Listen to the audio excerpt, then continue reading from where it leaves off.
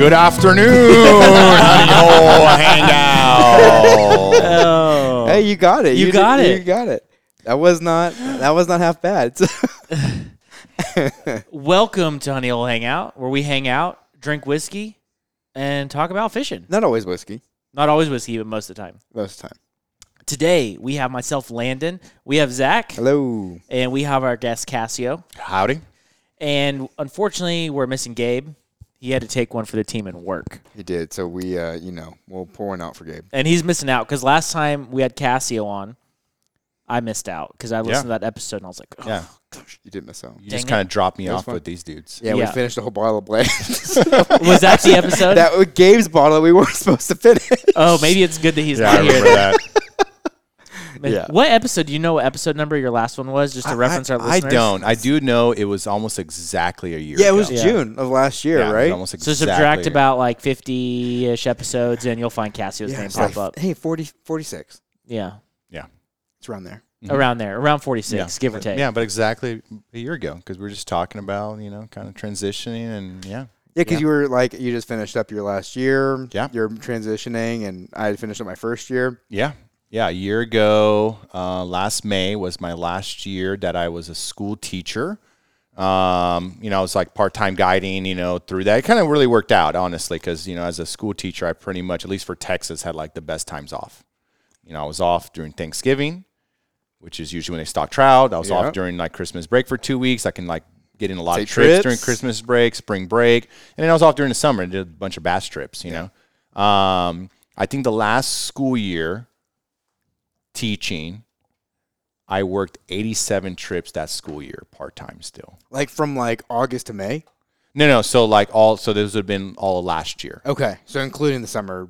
Yeah. So I still was teaching. So I guess I was part-time half the year last year, and I still knocked out like 87 trips. Dang. How many do you think you've done the last year, like year to date? Right now, I think I'm at like 60 or 70 trips. Nice. So as a school teacher, I used to work 185 days a year. And 185 because they drained it. They Dude, drill it into yeah, I knew it was 185. Well, my big thing is when I became an administrator, it was more than 185, and you felt it. Like I was like, damn.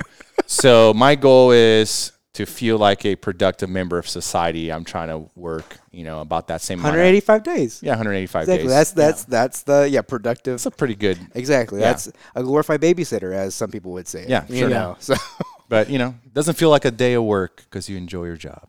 So it's been pretty good. So. Zach, what are we drinking tonight? so I made some old fashions, but We're on this little kick of not doing straight drinks. No, we've been over this last week. It's the summer of mixing. That's right, the summer of mixing. That's right. We have a name for it. I can't do straight drinks when it gets hot, so this is great. Oh yeah, you know what? That's true. Mixed drinks, like maybe we should do summer of mixing every summer because that's a great point. I mean, I love Scotch, love bourbon, but it's got to be cold for me. Yeah. Like I like it when it's cold. Yeah. It just feels right. So this is great now. Yeah. So we are making. I made an old fashioned with that Desert Door Sotol. Yeah.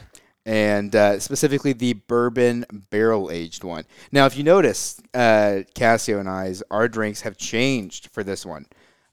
We are no longer doing the bourbon or the Sotol that was aged in the Garrison Brother bourbon barrels. Now these are just oak barrel aged. Okay. So the one we had before, the one you still have, is a limited edition release, and this one's a little different. So if you taste anything different, that's why. Yeah.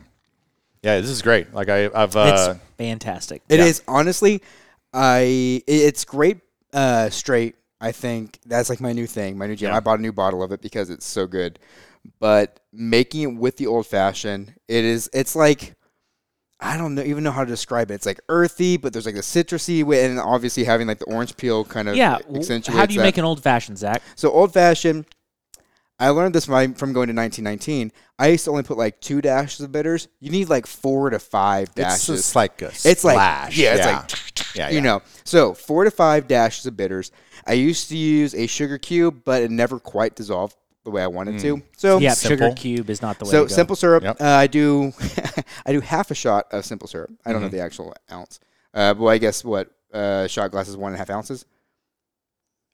Let's go with that. Yeah. So 3/4 of an ounce of simple syrup, and then 2 shots of Sotol or Sotol. Yeah, Sotol in every drink with a orange peel Yeah.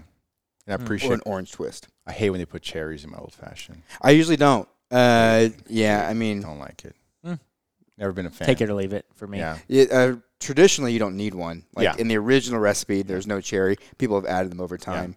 And I've always been a huge old fashioned fan. That's like kind of my go to. Me too. I think, really early on when someone's like, this is what you should be drinking, and I was like, this feels good, I've always been a big fan. I think it's a great way to like break that liquor down and like, you get a lot of notes out of them and everything else. It's a little sweet. For sure. Love it. This is great. I think Desert Door makes awesome stuff, man. I want to go to their distillery this summer. Like, dude, it's Where's it at?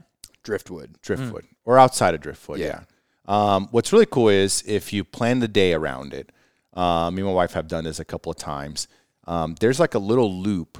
So you pretty much kind of leave here from San Antonio. You go up 35 and you kind of exit around San Marcos towards Wimberley. Mm-hmm. So there's like a little loop of like 5 or 6 breweries, and then Desert Door is kind of within that loop. Yeah. So you can hit Desert Door too. So we like going to Vista Brewery. We go to Rough House Brewery. There's like a couple other ones out there that are really Middleton Brewing is really good too. And they're all kind of different, so you kind of pick and choose like kind of what beers you like. Almost all of them have some kind of food. And then Desert Door has a really awesome food truck recently that's been in front of it, which is a collab with the chef from Do Die or Die Do. Die Dewey? Yeah, Dewey in Jesse Austin. Griffith. Yeah, it's a collaboration with him and Josh Crumpton that owns Spoke Hollow. Okay. And I could be wrong, and if Josh is listening, you can correct me later. But I know Josh is involved with it. I think Jesse's also involved in it because it's like a wild game food truck. Oh, that's and cool. I think it's parked in front of Desert Door right now. Ooh, we need to Nice. make a trip to Desert Yeah. Door. Then. Let's do it this And Saturday. if that's not true, y'all should still look it up where those two places are individually because they're both worth a visit. Yeah. The food truck and Desert Door. Have you been to Die Due? I went there, and I was really excited because what I really, really wanted was to pay for an overpriced fried sunfish.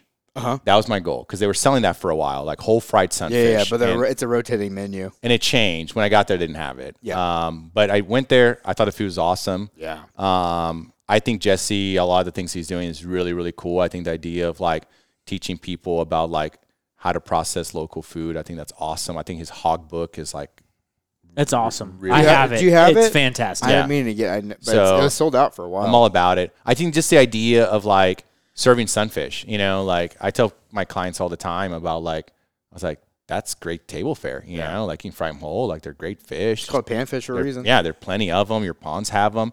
And Jesse actually got the license to where he can catch them himself and sell them to the restaurant. Really? Yeah. So he's like, whatever that entails. Yeah. Which is kind of funny because like I always think to myself, like, man, I think I'm not sure what he was selling them for, but I was like, that's a pretty good profit there if you just catch your own If you're sunfish. catching and, your own like, sunfish frying and them sell up, them to your... and sell Yeah. them downtown Austin for like $16, $18. It might be even more, Yeah. I do. I buy it, though. But I just love whole fried fish. I grew up on like fish being like whole. Like I'd like the whole fish. But there fillet. wasn't us filleting it out. No, you dude, know. whole fish. Like in Brazil, I grew up where like whole fish, head on, everything, just gutted, usually stuffed with a few things, lemon on top, and then it wasn't like battered. It was like fried in oil, but like Right, you just drop the fish in oil. in an oil pan, and that's it. And it gets served with like rice and beans and stuff. Yeah.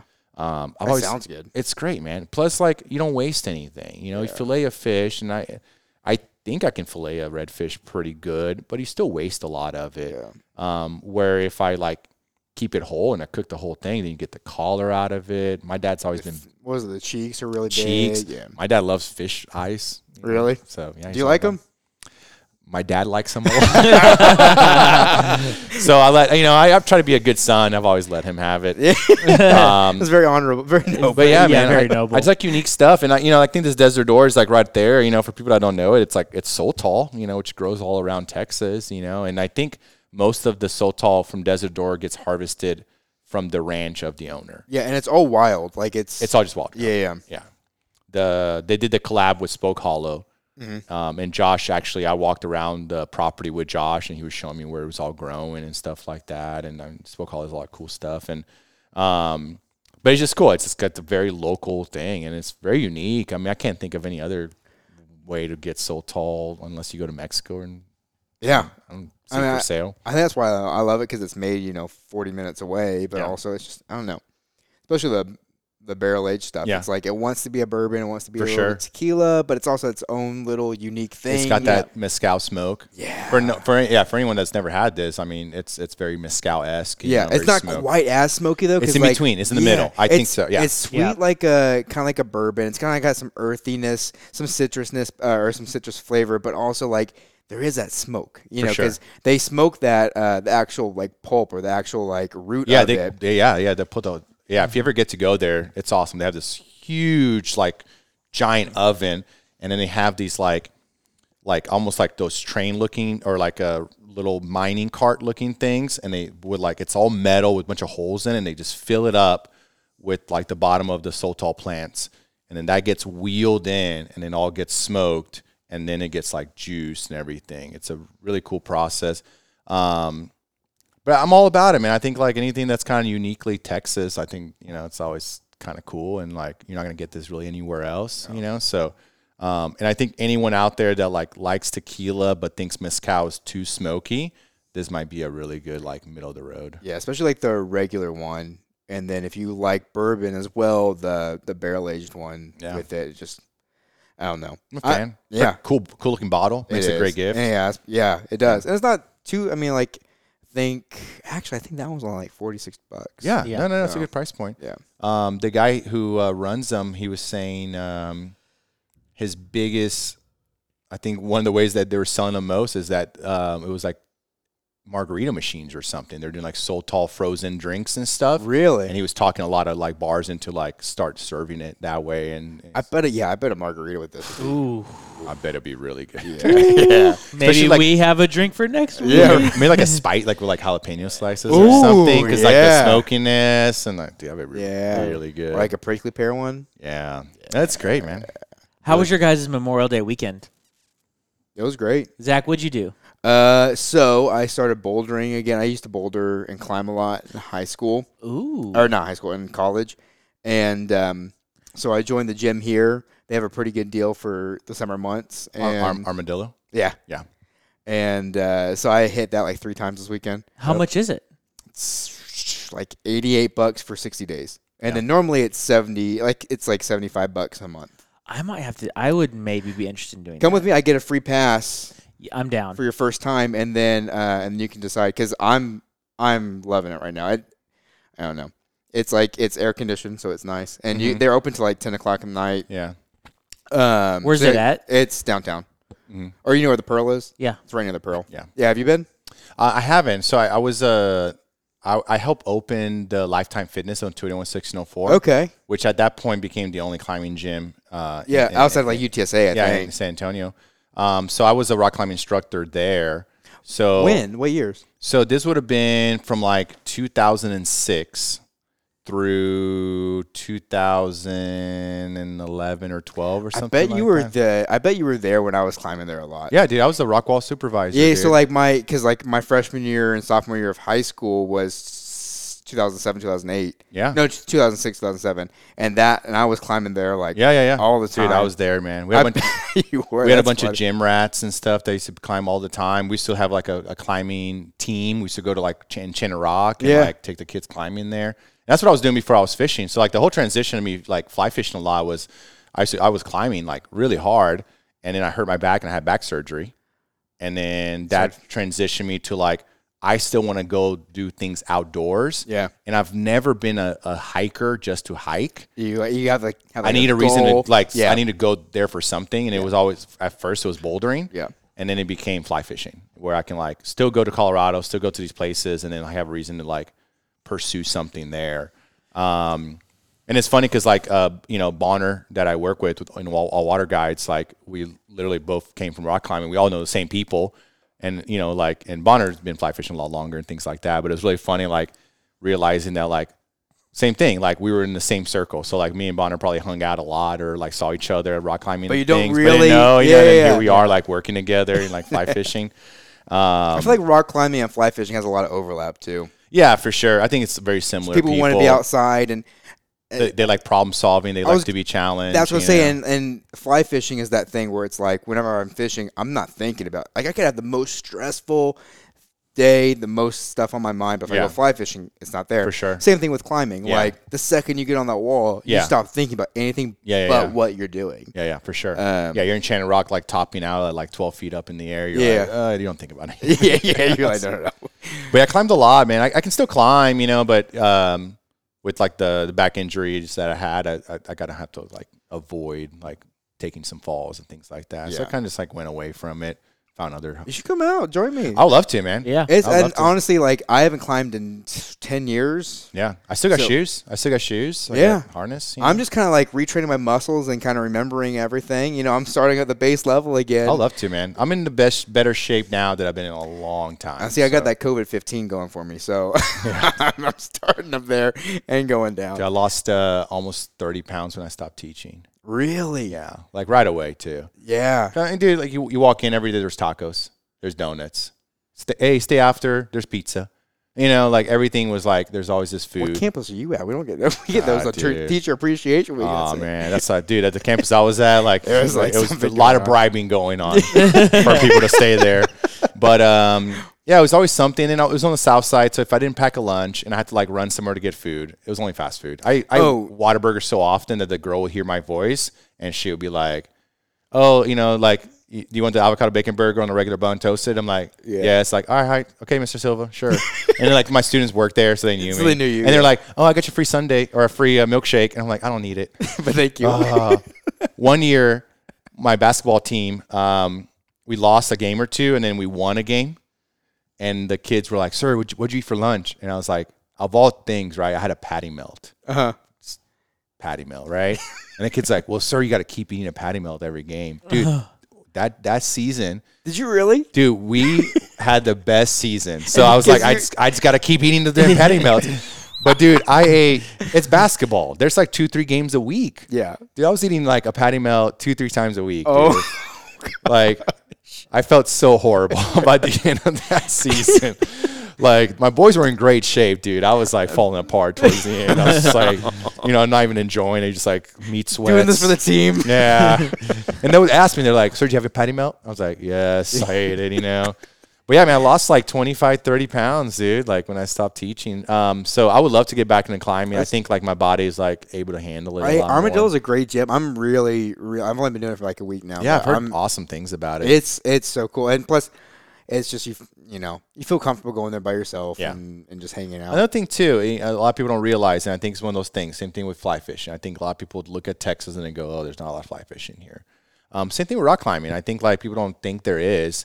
But, we have some awesome rock climbing opportunities, from Enchanted Rock, which has like multi-pitch, where if y'all don't know what multi-pitch is, it's like literally where like, you have 100-foot, whatever long rope, and like the cliff is taller than that. So you have to like climb to a certain point, and then the person from the bottom climbs up, and then you climb again. So it's like a ladder kind of setup. So you can do that in Enchanted Rock, which is like really great training for big wall stuff in Yosemite or whatever. There's Reimers Ranch, which is awesome. There's the whole green belt in Austin. Well, I don't know if Reimers Ranch is still open. No, it is. Is it? Yeah, it's a park now. Oh, okay, because I know there was an issue with the owner there for a while. So, Reimers Ranch stopped letting people climb. This is years ago. Yeah, they stopped letting people climb. I think someone got hurt or something. Yeah. They were like trashing it and stuff like that. And then the owner, the family donated it to Travis County. So now it's a Travis County park. Cool. Okay, I did not know that. I could be wrong. Nice. But now it's a Travis County. And actually, you can camp there. There's like mountain bike trails. Like it's a really nice park now. Cool. You can white bass fish there? You can white bass fish there. Yeah. And actually, I had gone there with a friend because an old buddy of mine that I used to climb all the time. He's like, "Hey, man, let's go. We'll climb some easy stuff." And so actually, I went with him. I brought a fly rod. I caught some sunfish on the river. So Reimers Ranch, there's a green belt in Austin. So yeah, rock climbing opportunities, man. You got a lot of them in Texas. Oh, yeah. And I think like, it's the same thing, getting outside, problem solving, being in tune with nature, and like nerding out about like different types of rocks and stuff like that. I think it's fun. Yeah. And it's also very, very creative thing. I think just like fly fishing is a lot of problem solving. Yeah. Not every, I always tell people like, no one should cast the same. No one should do, like you figure out what kind what works for you and works for your rhythm, whatever, Same thing with rock climbing. There's a lot of freedom in that. You know? So I think there's a lot of overlap. Yeah, sure. everybody can solve a problem completely differently. But I did that, and I also went fishing as well. Did you catch some fish? I caught, probably like 12 or 15 panfish. I hooked in a nice bass, but it was an LDR. So I'll take it, though. Where'd you go? Like Upper Quad. Cool. Yeah. Awesome. It's 20 minutes from my place, and dude, I wish it was flowing more, because honestly, if I can run a trip on the Upper Guad, a float trip, it's like 30 minutes from my house. Yeah, it's so nice, and it's so pretty. I mean, I just love the Upper And Guad. I think being from San Antonio, that's an area where I can say like that's close to San Antonio. Like that's not like no, the Upper Guad, it feels a San Antonio place, not an Austin place. Yeah, exactly, for sure. Whereas like if you go to like Colorado, the Colorado River, or even the San Marcos, yeah. If it is like more of an Austin. Yeah, I place. feel like I'm driving into like this other place where like I kind of grew up like going to the Upper Guad and going camping like up there. Bernie, Kerrville, that whole area. I was in Boy Scouts. We used to camp in Comfort on the all right the there time, on the Guad. Like every other month. Like we pretty much like had this property. So like in Boy Scouts, like if we couldn't find another place, we would go to Comfort. You know, so I camped at Comfort like 4 or 5 times a year, every year with Boy Scouts and on the river. And so I have a lot of love for it up there. It's beautiful, a lot of cypress trees. It is. You know, Oh man, it's just and the water recently has been great. I mean, I haven't caught many bass the last few weeks I've been out, and I've been trying to go at least once a week, which I'm trying to keep that throughout the summer too. The last couple of weeks, bass have kind of died down, but I'm still catching the panfish. And right now, topwater, like I brought out the other teacher I work with, and we did the same thing. We fish, like not mayfly patterns, like Rio Gator type stuff, on the way up. And then I always tie on like a popper or a grasshopper or something and then fish that one on the way back. And man, panfish are just like slamming the. Oh, dude, I've been fishing a lot of poppers. They're just going crazy for them, man. It's so much fun. Yeah, a lot of top water, which is great. It's great for beginners, It's fun, and exactly the guy I brought. He's only been fly fishing 3 times, all 3 with me. And this last time, he was like, "Oh man, like catching them on top water, that was so much fun." Yeah. I get clients too that are like, they're like, I don't care if we don't even catch that many fish. I still just want to see them come up. Yeah. I'm like, all right. You're my kind of person, dude. Exactly. It's just fun to watch. Commit to it. Let's do it. Exactly. Put it on right from the get-go. Let's do it. No, it's all about it. Yeah, I mean, even, we're having a lot of dry rivers and low water, but there's still some good fishing this time of the year. It's been pretty well. We're kind of having some little fronts blowing in like these last couple of days. That's kind of keeping the temperatures from getting like too crazy. Yeah, especially like in the morning too. It's been like good. It's been beautiful in the morning. Yeah. Like if you're on 7 o'clock off before 11:30, like you could honestly, you can't ask for better days. No, it's been good. I think, and we're still getting to right now where like it cools down at night. It's not like 85 through the night, So yeah, first thing in the morning, it's like really cool. Yeah, it's like in the like low 70s. A couple of times I went out, it was like in the 60s still. And I was it still ooh. feels pretty good.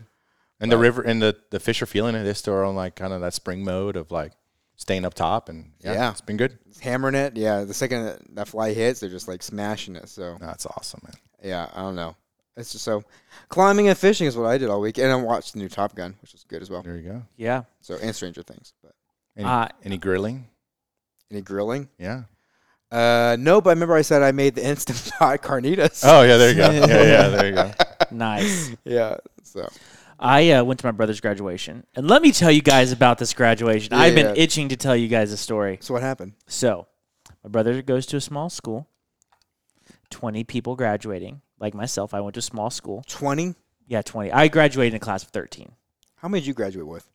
I went to Madison High School, which is now 6A. Oh, so you probably did like 400 or 500? Yeah, if not more. Yeah, mine was 440. Yeah. My graduating class. So, small school graduation, hour tops for the graduation.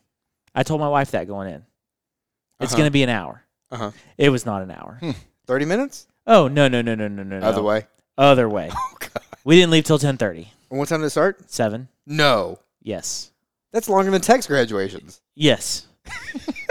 So, let me tell you guys. So, we drove up there. We took the travel trailer, and we camped near my mom's place, and we hung out with them through the weekend. But anyway, so we go to the graduation. I tell my wife, because we had just been to a Tech graduation, and it took like 4 or 5 hours of them just like reading names off. Yeah, you just want to leave. You just want to leave.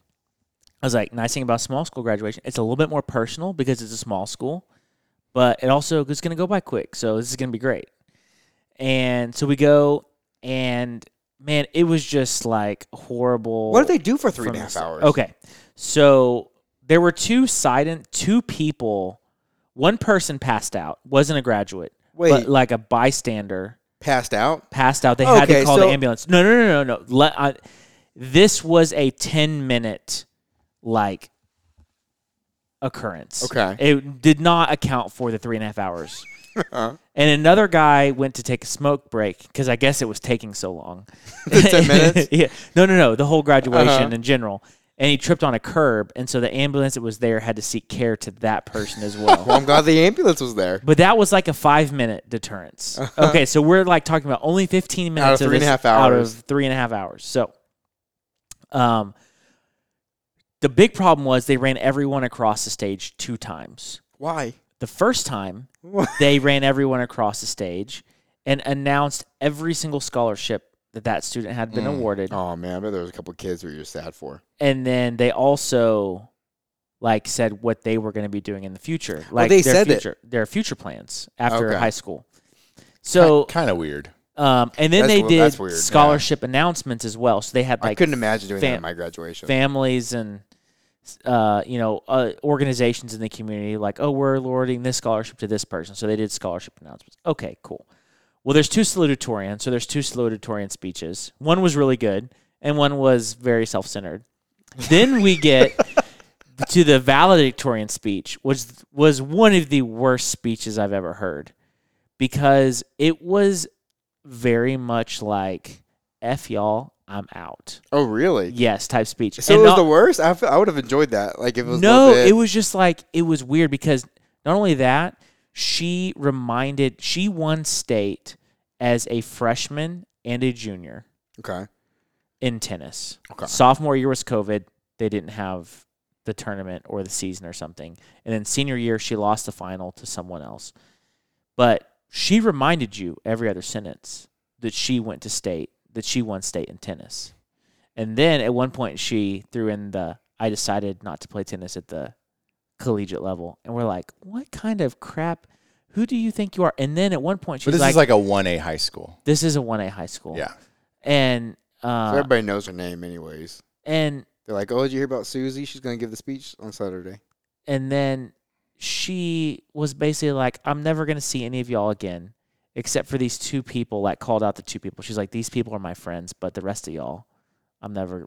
With only 20 people graduating? With only 20 people graduating. She's like, that's dirty. She basically said peace out, screw y'all. You're the only 2 I like. And then I don't even remember my valedictorian. She went to a larger school before and then transferred to Slidell. So she threw out that I wasn't getting the experience. So I came to this school and I was like, girl, you came to this school because you could win valedictorian here. Yeah. Yeah. What was your GPA? I don't know. You can be state champion. Yeah. It's 1A. Yeah. Exactly. What would you go against 3 my charter school used to play 2A schools and kick some butt. So yeah, 1A. Yeah. 1A plays 6-man football. Yeah. Hey, don't hate, man. I played 6-man.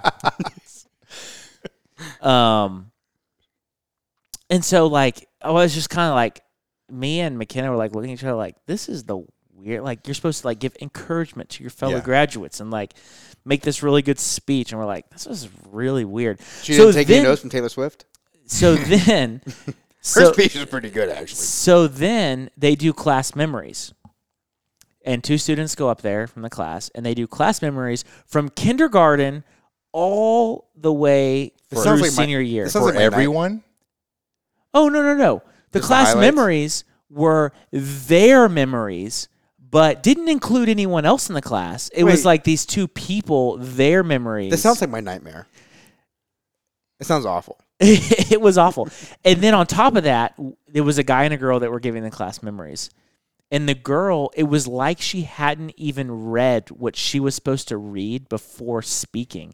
And so at one point she goes, is it infamous or infamous? Oh, I don't know. I'm like, did you not and she was was this barely a joke that she didn't get through? Or no. It was very clearly wrong. It was very clearly this was the first time she was reading this document. Mm-hmm. I'm like, obviously the other guy wrote it because he was speaking very well, and he wrote it, and they're supposed to present together, but she never even read it or like did a walkthrough of it. Just phoning it in. So after that, then they run everyone through for the graduation, which instead of like, let's kind of stand everybody up and line them up and like go across, it was like, we're going to call this person. They're going to stand up, walk to the stage. They're going to come around, sit down, and then we're going to call the next person to go up.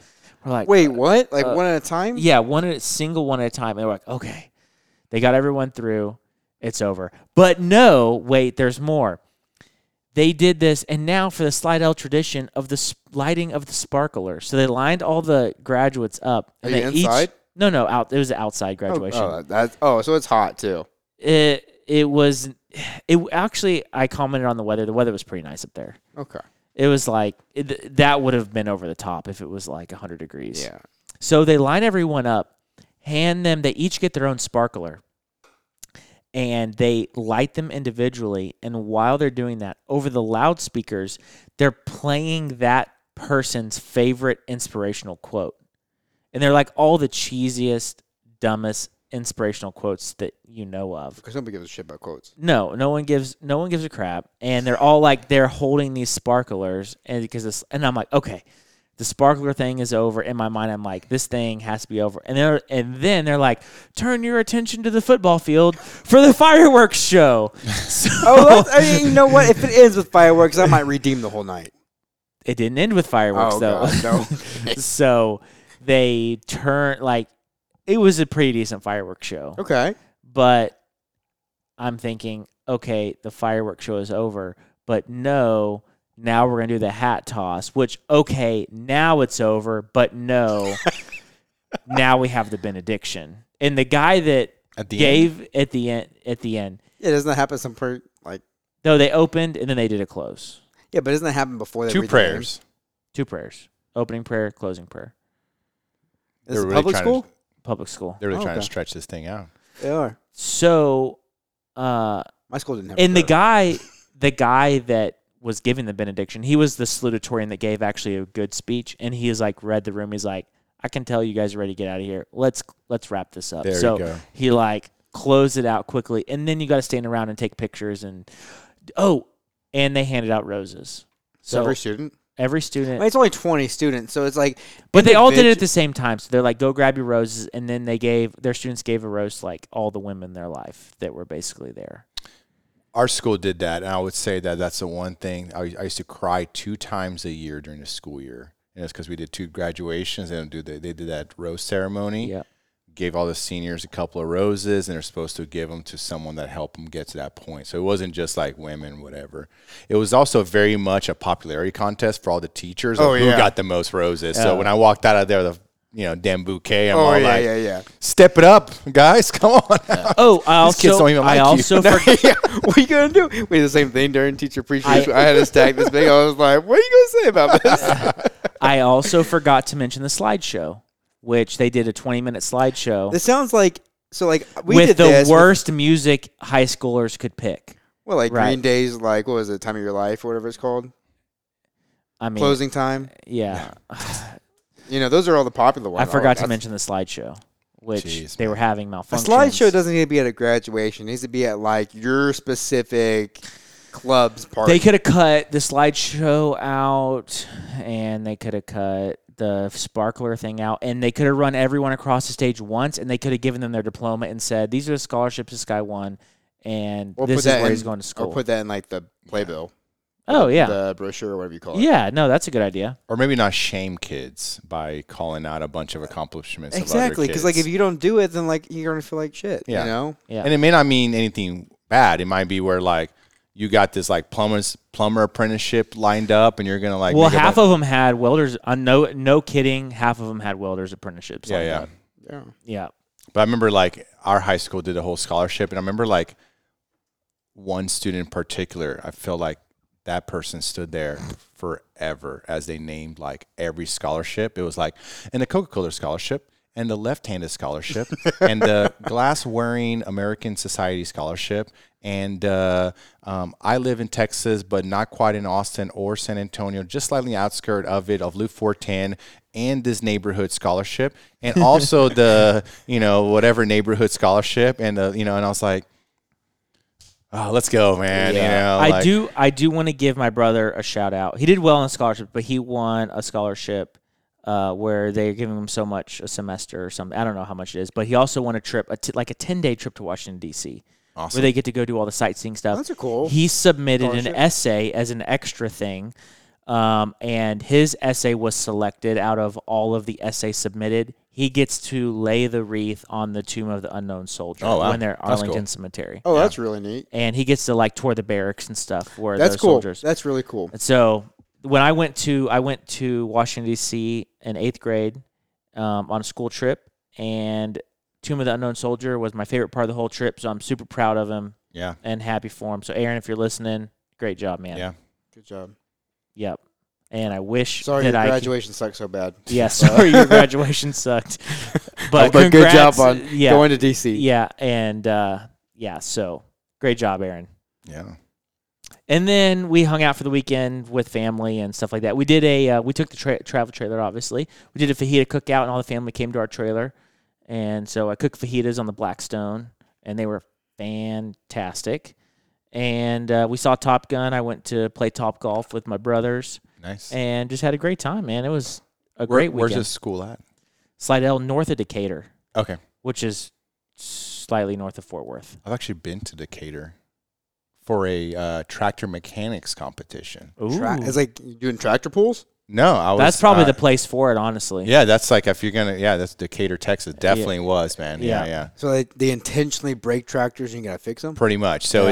it's a FFA Okay. competition. So I went to Madison High School, so there was an FFA. Yeah, there's the FFA program. School.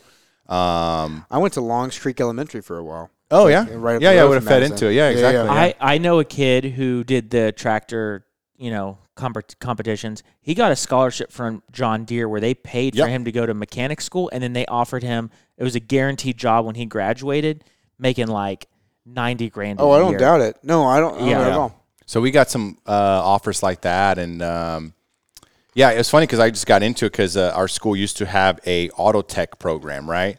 And it was such a cool thing because like it was only for juniors and seniors. Yeah.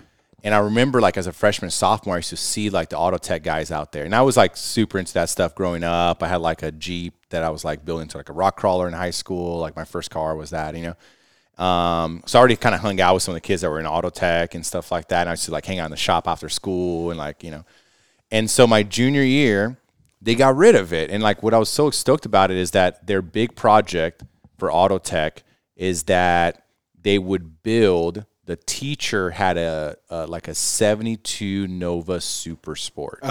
And so every year for like the project, the kids would build the motor for it. Like he would take it apart each year. Each year. And they would have to like rebuild the motor, like try to get as much horsepower out of it, blah, blah. And then he would run it at the drag strip as like a school outing. The drag strip on 35? Or not 35? On I-10. On I-10, Yeah. At Marion there. Yeah, San I Antonio think it's Raceway. closed down No, now. it's still running. Is Yeah, it? yeah, yeah. I went out there with my dad. My dad used to drag out there. And so yeah, I thought it was so cool that like the bragging rights was like being the class that had the fastest time. Yeah, that's so cool. So that was like my plan. Yeah. And then come my junior year, the school went like all in for FFA of like, we got to like be the FFA school. Yeah. So they got rid of auto tech and they brought in ag mechanics. Which was that same kind of Similar, thing, yeah. But instead of like working on cars, we're working on like tractors. Yeah. And so, but we still like learn how to weld, learn all that stuff. And like, still learn Yeah. the engine and everything. well, my dad owned a car lot, so I've been like working on cars since I was young, But yeah, we used to go to the rodeo. So the tractor mechanics team we used to go to the rodeos, and they'll have like 5 tractors out there, and it was literally like the San Antonio rodeo, like in between like the events. They were like, all right, next up is the tractor mechanics competition. Yeah. And they would literally have like 5 Kubota tractors, brand new ones, and they would do, I think it was like 3 or 5 things to it to keep it from starting. And you had to figure out. Had to figure out what was wrong. So you had like a checklist of things you'd work through. Exactly. And you got points docked if you like guessed. So you literally had to troubleshoot it. Right. You So like you had like, okay, it's most likely this, so we're going to try this first. Yeah. Then this. Test the then fuel this. pressure. Okay, it's a fuel sending unit because I can test it. You had to prove that What it was you diagnosed actually, it. yeah. You couldn't be just like, you just check a bunch of fuses and you find one that's bad. You have to like Yeah. check the wiring and know that the fuse is bad, blah, blah, blah. Yeah. But it was so cool. And it was a cool experience because I got to travel and do a lot of the smaller competitions, like in places like Decatur. And then we did the San Antonio Rodeo, the Houston Rodeo, the Dallas Rodeo, and we ended up 4th in the state, So That's awesome. dang. we did pretty well, man. And it was like a funny thing because like I always thought it was funny that like since my dad, first off, we grew up in Brazil where like you fix everything, like you don't You just don't replace it. By yeah, buying you don't replace your value, you fix it, So I grew up where like, even though my dad had money to, maybe buy a new one, he still fixed things, And then when we moved to the United States, my dad started selling cars and he would like work on the cars himself. I would help him. So I was like doing brakes and oil changes at like 13, 14 years old. I remember like driving standard cars from the auction back to the car lot with my dad at like 14, and he's like, all right, just stay really close to me and just follow me, and like, and so like, it was funny. So when I joined this tractor mechanics team, it was all these country kids, right?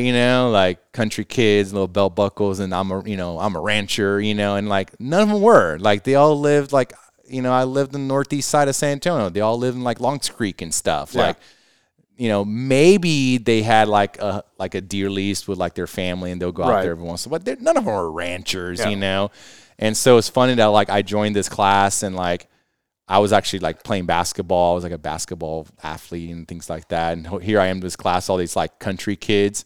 And like, I'm the only one that knows how to weld. Yeah. I'm the only one that actually knows how to work on a car. I'm the only one that like fixed up my own car. Like my dad didn't buy it for me, like, so it was like really funny that like they actually like really needed me. Yeah. Out of all these other But kids. it was cool, dude. Like it's such a cool program for anyone that doesn't know. Like if you go to San Antonio Rodeo, Houston Rodeo, whatever, like, aside from the main arena, all that other stuff is all youth. Like all the animals, all the projects, all the trailers. Showing artwork. Yeah, everything. It's all I've known a few youth. kids. Pie to show- baking and all kinds of stuff. Yeah, like chicken judging. You Yeah. know?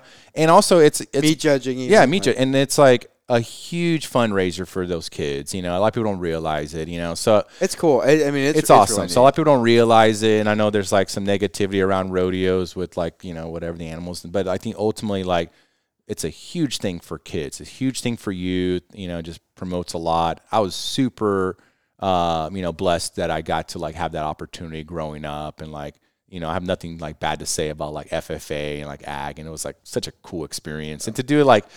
In Northeast San Antonio, pretty much like very urban setting. Because I think that's the only school that offers FFA in Northeast, isn't it? Yeah, that's it. And I think so. The next closest FFA school is Judson. Yeah. Yeah. Okay. So yeah, it's kind of a unique thing where like a lot of people think it's outdated and stuff like that. No, but it's huge, man. I mean, my school FFA was like integral. Yeah. I mean, everyone took FFA. Part of it. Yeah, exactly. But see, like I did welding. I got my hunter's certification in FFA. Yeah. But no, And I showed Madison's the goats. only. I mean, it's the only because I remember when I went there and I went to Driscoll and I was like thinking, because I told you guys my dad lived in Bernie, so I was like, oh, like we have goats out there, so like it's just half a step to do FFA when I go to Madison. Yeah. And then. No, it's a end up cool moving. program, man. Plus, I mean, like I said, it's like those whole thing I've always like preached to my students about like the trades and like, things like that. There's like a lot of money. I mean, you talk about $90,000 paychecks as a welder out of high school. I mean, that's a very real thing, Like, Yeah. So there's a lot Not to mention, like, it teaches kids so much. Like, for sure, dude. not only, like, caring for something other than yourself, but also, like, when they actually get to the rodeo, Yeah. like, how to, like communicate and kind of, like, market yourself, you Yeah. know? And so it's, I don't know. Yeah. Neat experience. Yeah, it was I wish funny. every school offered. No, it's great, and I think, and honestly, I think like working on cars, things like that, it's great problem solving skills. You're learning a lot of problem solving skills. Great program, really enjoyed it. So yeah, that's how I know Decatur, Texas. Cool. That's really so Cassia, what did you do this weekend? Memorial Weekend.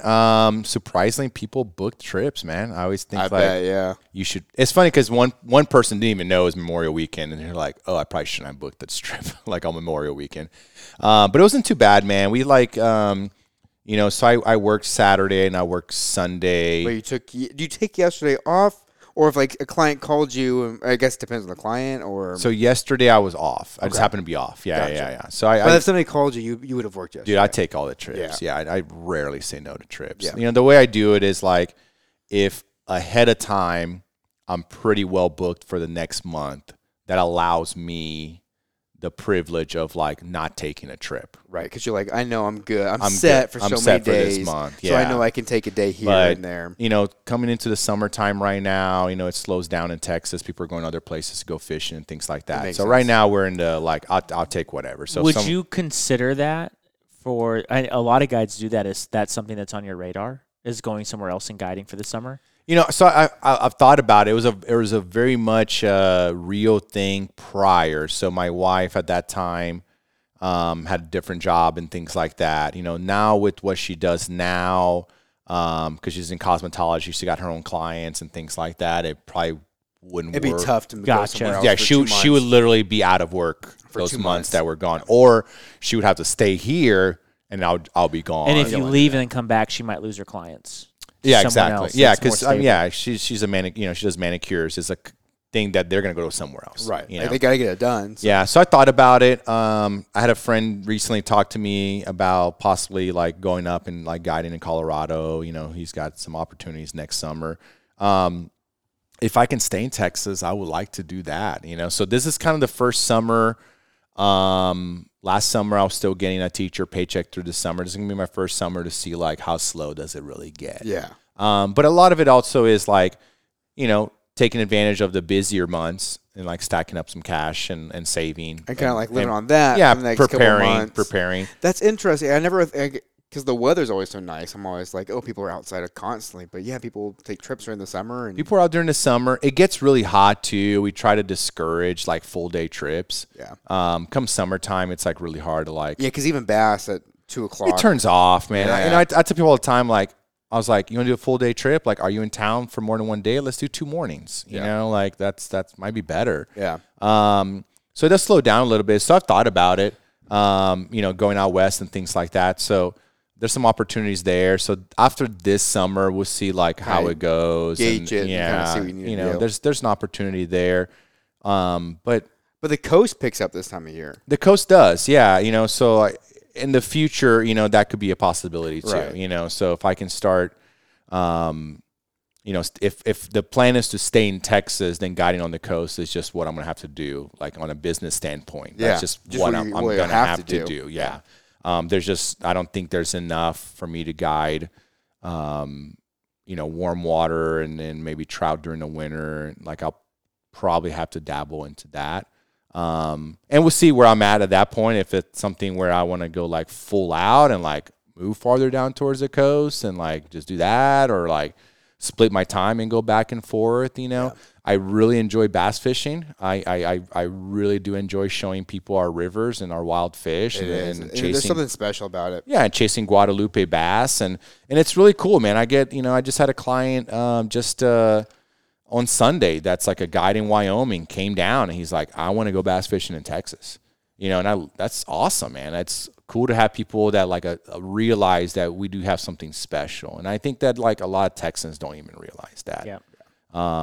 You were talking about sunfish earlier and how much you like enjoy catching sunfish. I always have that argument of like people catch a sunfish here and like, whatever, you know, it's a perch, you know, whatever, they're all the same. That's a perch. You know, it's not even a perch. Yeah, it's not even a perch, right? Or like, oh, okay, that's a bluegill. You know, like to them it's just like not what we want to catch. But I'm thinking like that same person will go to Colorado and catch a brookie and go, wow, such a cool fish and so unique and such cool colors. And I'm like, well, dude, a long-ear sunfish is gorgeous. Yeah.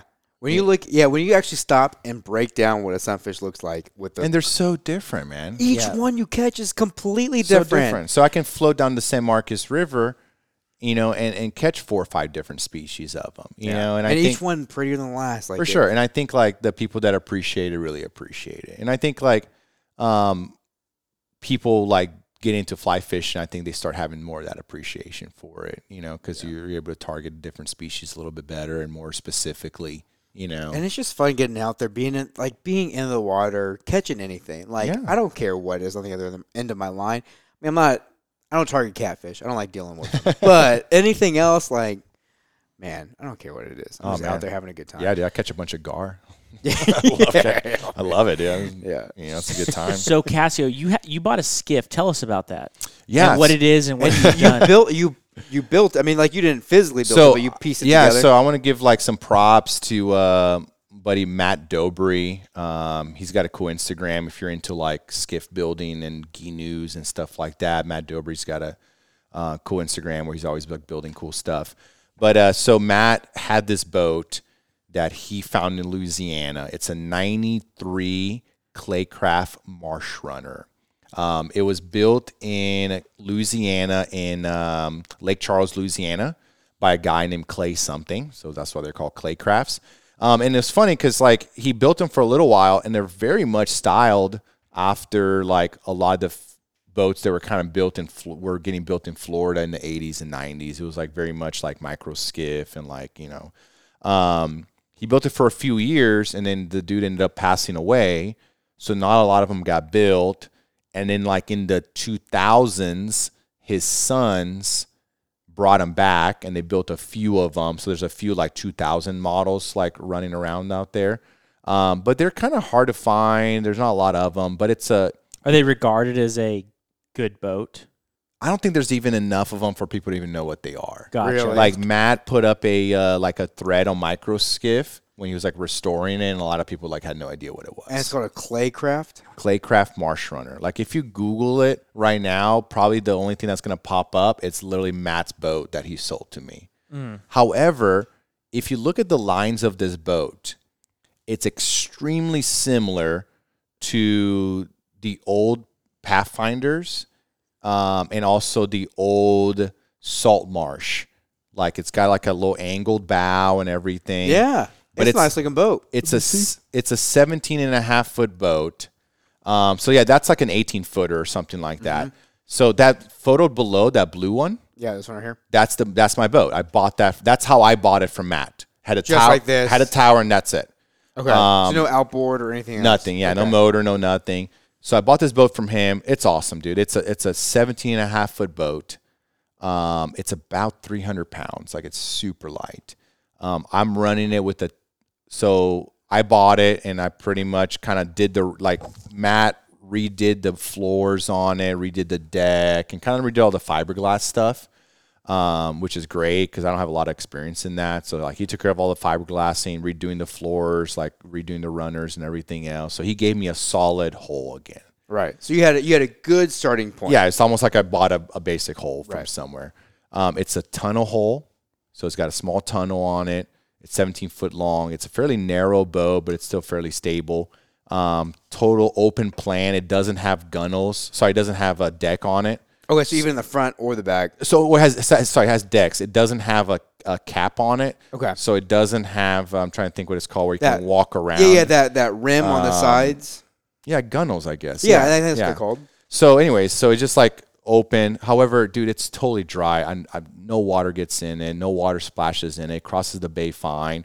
And with the 25 horse, after tinkering it, which is fun. I've done a lot of research, and I love like one of the things I've always loved about fly fishing. I'm like a gear person. I've liked tinkering with stuff. So this boat was a super fun project to like learn about setting up an outboard, learn about, you know, motor height and trim and jack plates and props, and I, you know, mess with the props and everything else. And like I said, Ag Mechanics helped me out. I bought this motor for cheap that was barely running. I rebuilt the carburetors, got it running right. Nice. And it's a Yamaha 25, which is like the Toyota Corolla of outboard engines. It's going to be solid Dude, for miles. I'm telling you, man, there's like videos on YouTube. There's one guy that like restores them, and he literally takes one, runs it around like in Florida, and then he literally like pulls up to this island and literally like unbolts it and like drops it into the ocean, and then like pulls it up from the ocean and then takes it on the island and then like digs it under the sand and then takes it out and then throws it in the ocean again.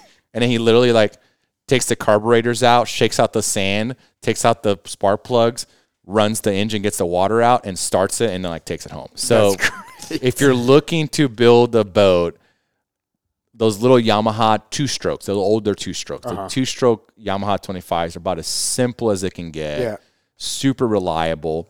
And I'm getting like, you know, a 25 horse, I'm cruising it at like 25 miles an hour.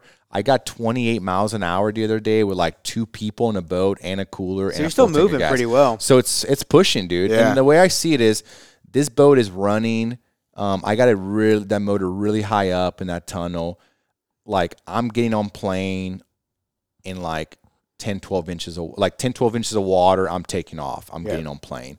And then once it's going, since it brings the boat up, once I'm running, that boat will run in like inches of water. Really? Like to where like if you're running and you slow down, like the motor hits the sand. Like you're Because it drops a little yeah, bit. it drops. It goes Just on plane. enough. Yeah. Yeah. So it runs super skinny. It pulls.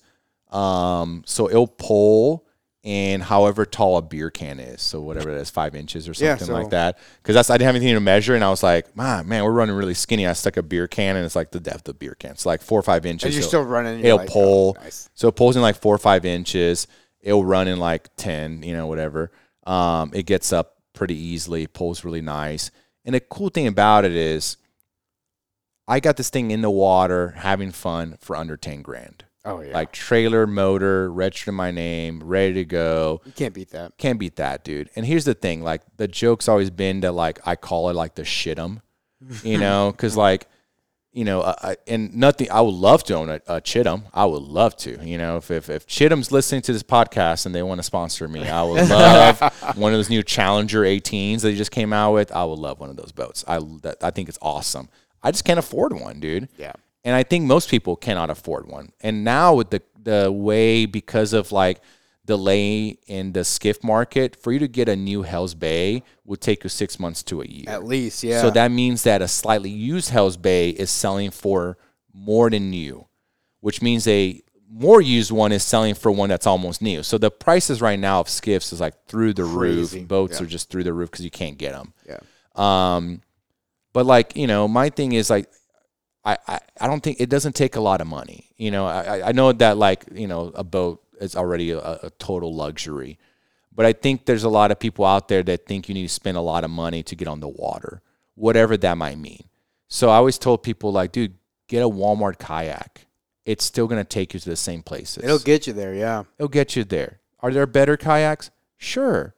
But dude, go take another one. I've always been really adamant about people like starting somewhere where they're like focusing on their skills and things like that. I get people all the time that have never been fly fishing. They show up with like a Scott rod and an Able reel.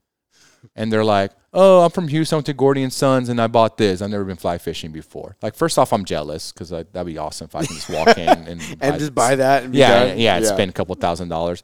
But my thing too is like, that rod is super fast. You're beginning to cast.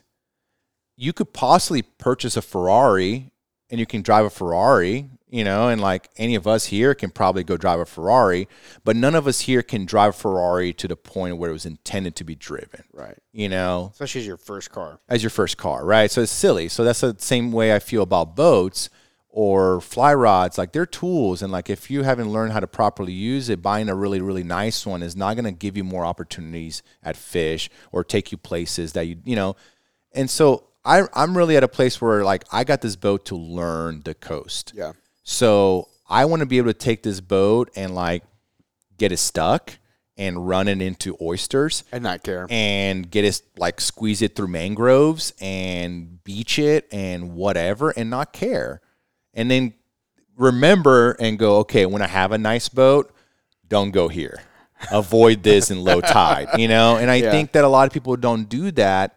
And they buy really nice boats and they're scared to use them. Yeah. And they're like timid about using them and they never really learn how to really run that boat. So my goal right now is to take this little boat and just like, just beat it into the ground and just learn the coasts as much as I can and spend more time down there. I didn't grow up with the privilege of being able to like own a boat, or my parents own boats or have friends that own boats. So like, this is my opportunity now. I wish I could have learned the coast earlier.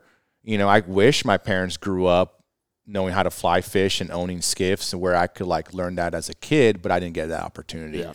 So now like I'm doing what I can, dude. I bought a cheap little boat and I'm going to get out there. Just do whatever you can. Like you said, but also it makes you appreciate if the day comes where you can For sure. upgrade. Just Yeah, be like, 100%, yeah. man, you know.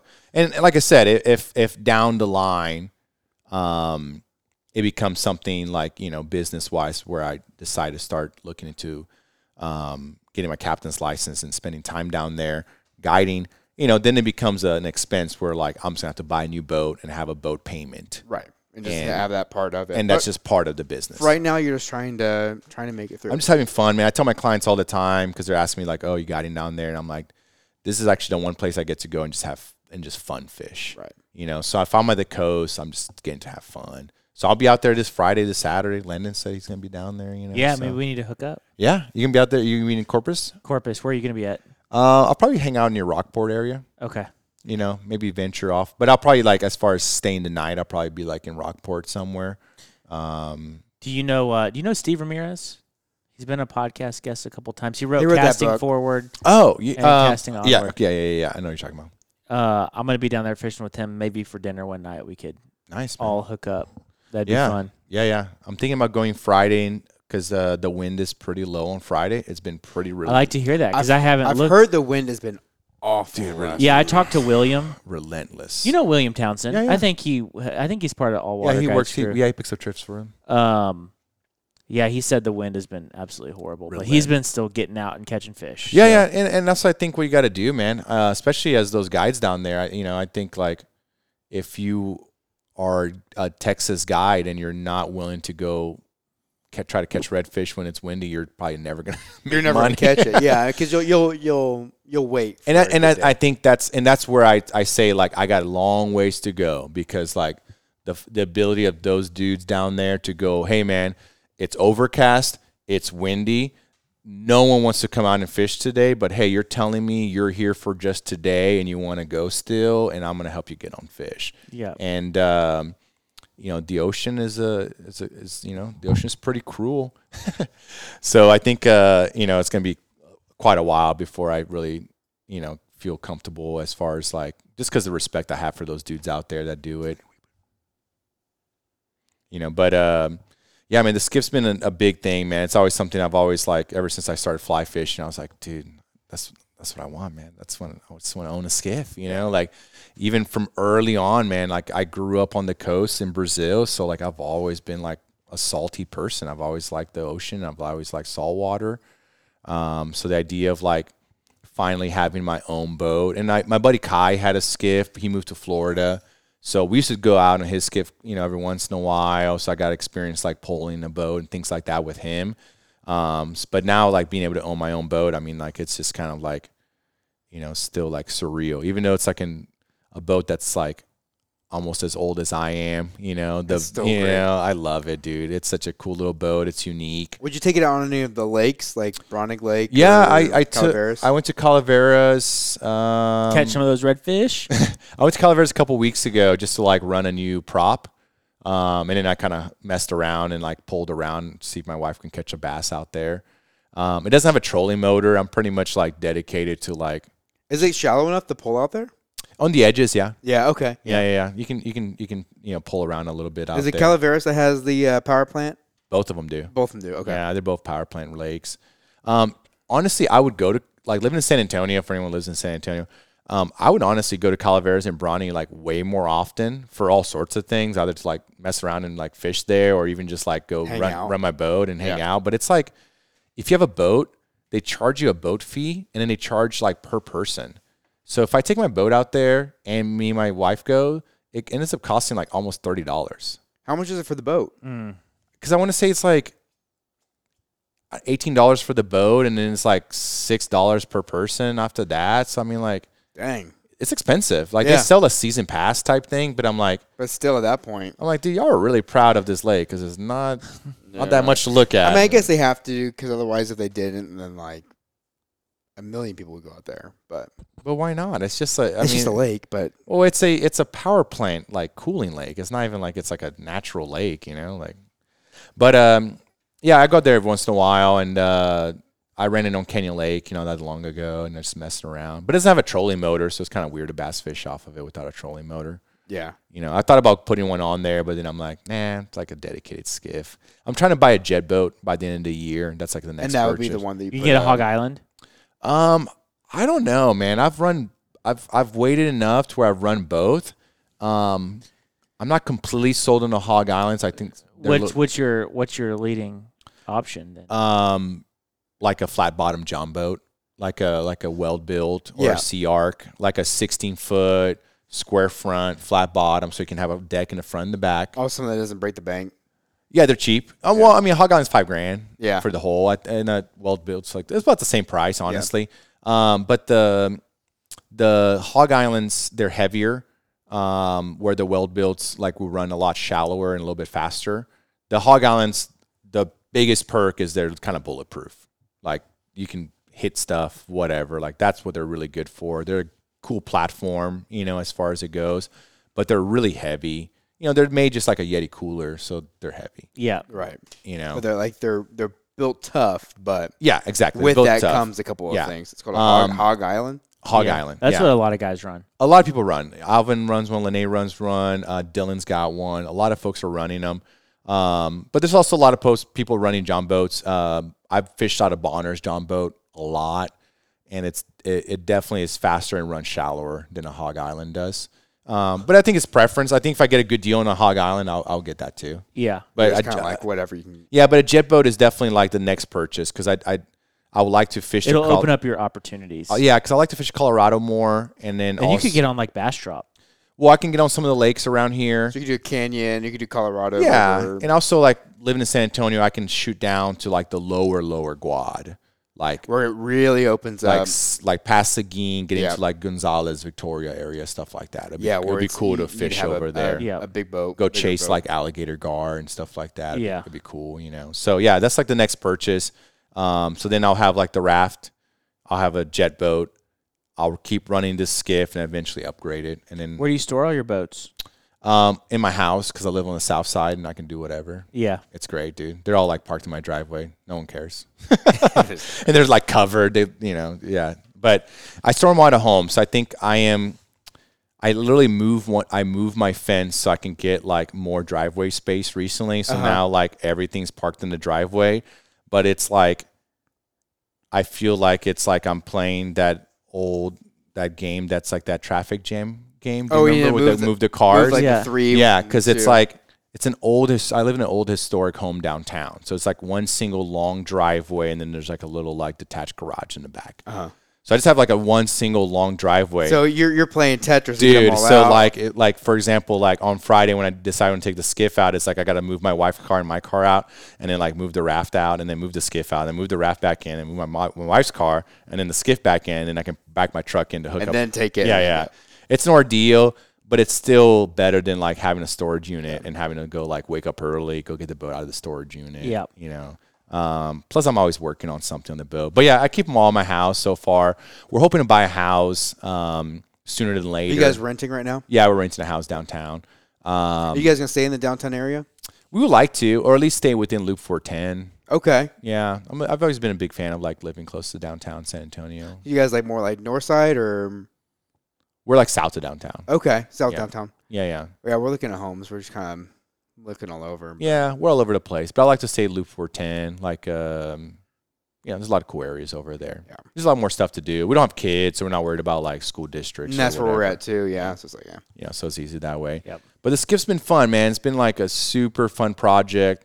And like I said, a big encouragement for anyone out there. Like, if you want to like go bass fishing and get more into it, like buy a cheap John boat and like put a little tiny motor on it and go mess around, like I got a buddy of mine that fishes out of like one of those new canoes with like a little like 2 horsepower like Honda on there, and he goes everywhere in that thing, dude. Like cause he, those little So I just think like there's all these like ideas of like I got to spend a bunch of money or like boating's expensive. And don't get me wrong, I'm mechanically inclined, so I can work on a lot of stuff myself.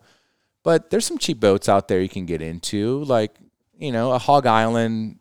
You can do the coast and other things with, but you can get a cheap little boat or a little kayak, or just go on foot, dude. Go wade the. A lot of people like don't go to the coast because they think you need a boat, and go wade, go walk. Like that's what we did last time we went together. We had a great time. We both time. got fish. Yeah. I think that's like my biggest encouragement when I talk to people about fishing. Like, go have experiences. Like instead of like spending a bunch of money, like if you're telling me like you're thinking about buying a rod, whatever, or like, if you're going to spend a bunch of money because you want to buy a rod this summer to go to Colorado, maybe fish for like a few days while you're up there. Well, maybe take that money and just hire a guide while you're up there and like do a float trip and like have a really cool experience. And enjoy that time when you're up there. If you don't really enjoy it. So I'm always encouraging people to like, fly fishing is whatever you make it. You can make it really expensive and really unattainable, or you can make it really simple and get out there and have fun. And I choose the latter. Yeah, especially if you start simple, and then find what you like and then add to it. Yeah, no, 100%, man. So, Cassio, let's talk about your time on the Devils, because you spent like a month on the Devils. Yeah, we spent. You're living like a lot of people's dream. Yeah, yeah, we got to guide out there, so we were on the Devils with all water guides from pretty much like most of April. I did 3 trips out there with clients. It was really cool. We kind of have like a lodge experience, so clients were like staying on a ranch. Oh, cool. And then we were fishing this like, somewhat not necessarily private, but like it's not where most people are going to end up. So we pretty much have the water to ourselves. And it's such a cool experience because, there's really nothing like the Devil's River. I mean, just being out there in the desert. I mean, and you can be, 50 yards away from that river, dying of thirst and never know it's there. I mean, like, it's just like, you don't even see it, like you drive past it. You don't even notice it until you're on it, and it's just beautiful. And the place where we were at, it was like there was such little like traffic through that area as far as like people going through the river that even the animals acted different.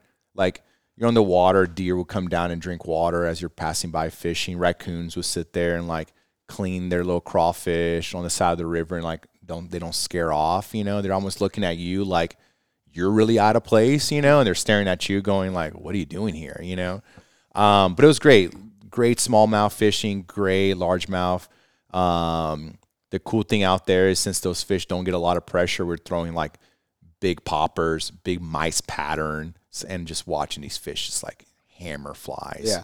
And if you've never caught a big smallmouth, man, a 3-pound smallmouth will fight harder than just about any largemouth like most people have ever hooked. I mean, pound for pound, they are hard fighting fish. Like for us Texans here, and that's why I love guiding for Guadalupe bass. I always tell them like, dude, you catch a good Guadalupe bass, like it's gonna fight way harder. I was say like a good guad will fight hard.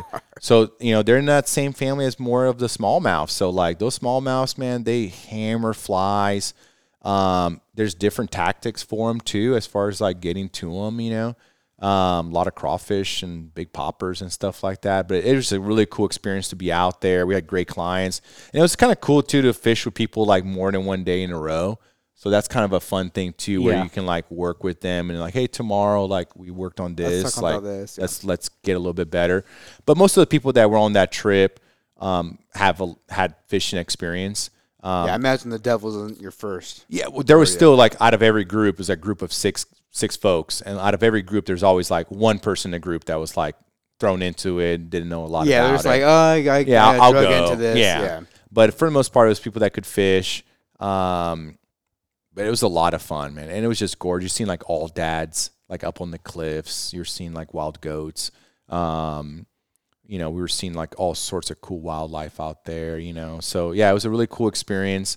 And it, just like, like I said, it's a testament to like the Devil's River Conservancy that, to protect that place, as one of the last wild river in Texas, the last river in Texas that's not dammed from like the beginning to the end. That's the last one. Someone wants to correct me on that on when your listeners want to find another river, but I'm pretty sure that's it, so it's a special one. It needs to be protected. And, the only reason that we were fishing where we were is because that landowner wanted to open it up to people because she felt that if people didn't experience it, it was going to be hard for her to talk people into wanting to like protect keep it. Yeah. So that's what she wanted to do, show it to other people. That's so aware of everything that's going on. Yeah. With it. I mean, that's because that's not the sentiment you hear from most landowners. People who are most people, it's mine, yes. only mine. But also that whole mine mentality out there in the Devils almost got the water rights to the Devils sold actually to San Antonio. Yeah. You know, Yeah, because like they're gonna pump that water here, plumb right? it here. Yeah. So, you know, I think, you know, that my mentality can be a little dangerous too, because some people, my is they're thinking just profit, and I don't care about the river itself. They're like, I don't use the river. It's just something that I own, you know? Yeah. So I think, that mentality of let me share with other people, let me show how beautiful it is, let me show you why you need to protect it. I think that's huge. So we had a great experience out there. So I was on the Devils pretty much all through, through April, and it was awesome. It was a great experience. Really good. Looking forward to going back next year. That's awesome. Yeah. Honestly, that sounds great. Yeah, it was fun. You know, it's just also like I got to sleep in because honestly, like everywhere else I got to get up really early and drive somewhere. So the fact that I got to like wake up and like just drive down to the river, like down the road. What's sleeping in for you? So those trips, like, you know, we were still trying to get on the water like really early, like 6:30, 7 o'clock. Yeah, that's what I figured. But what I'm saying is like we were getting up like 30 minutes prior to that. Yeah, you're getting up at 6, not not 4. Yeah, where like, you know, here I'm getting up at 4 to drive an hour and things like that. So it was kind of cool. And like I said, you know, calling it a day and not having to drive all the way home, you know. So it's kind of cool. Just being like to me, like I tell, you know, I always tell my clients, like, I'm probably having more fun than you. You know, like I'm enjoying myself out here, you know. So those trips, I truly enjoy myself. And how long are the clients out for? They fish for 3 days, so they're there 4 days, you know. I mean, we snuck in some like guide fishing time in there too, you know. So we had our own fun. Yeah. You know, you gotta do some scouting, you know. Yeah. So we got to do some fishing on our own, so that was really cool. And you know, so I'm really looking forward to going back, you know. So I've done some like I floated like, you know, Baker's Down, you know, and that's like a whole nother experience, you know. But just being out there, it was really cool. Just like being out in the desert and water's there. That's awesome. Great. Really cool, man. I mean, for people that haven't experienced it, I highly recommend it. Even doing the whole like camping trip, or even right now, you know, a lot of people don't realize there's the 2 natural areas there. You can just camp out on the Devils for the, you know, and just like be next to the river and paddle up and down it. You don't have to do the multi 3-day trip, whatever, you know. So there are some options to get out there. And from San Antonio, for the San Antonio listeners, it's like a 2-hour drive to Del Rio, you know, or whatever it is, you know, like, so it's a short drive. So it's not like you know, you're not driving to Colorado or something like that. You can do it. Yeah, it's not bad. So yeah, I mean, anyone that, and I encourage, because like I said, it's not something I'm like, don't go there. I'm the only one person that should go there. I want people to go there, because if they go there, they realize like, okay, this is what the Devils River Conservancy is trying to conserve. This is why it's important. This is why we should preserve it. So I think more people that experience it in the right way, more people who are willing to fight for it. more people are willing to fight for it, for sure, 100%. Cassio, how was your trip to Belize? Because I'm going there in a month. I'll be there in a month. Like I was saying, it was like I kept following on Instagram, and I felt like you were there forever. Yeah, and I was just like super jealous. No, man. So we were in Belize. Let's see when we went there. We were in Belize in June. Yeah, in June, which was a very memorable trip. So the best catch of the trip is my now wife. Oh, you know, so we got engaged down there. Which I knew that was gonna happen when I talked to you guys last time. I was about to go on that trip. You didn't want to say anything. And I didn't say anything because I'm like, I'm not sure. Appropriately so. Well, also, like, if it maybe didn't happen, then my wife listens, you know, whatever. So I was like, I can't say anything. But that was the plan all along, was to go down there. Fishing was a little bit tough. I like hooked on and jumped a tarpon or two, you know. But honestly, man, after fishing like Florida more recently with like higher, like me having a little higher skill level and like having more experience, I don't know if I'm that stoked to like go back to Belize for the fishing. Really?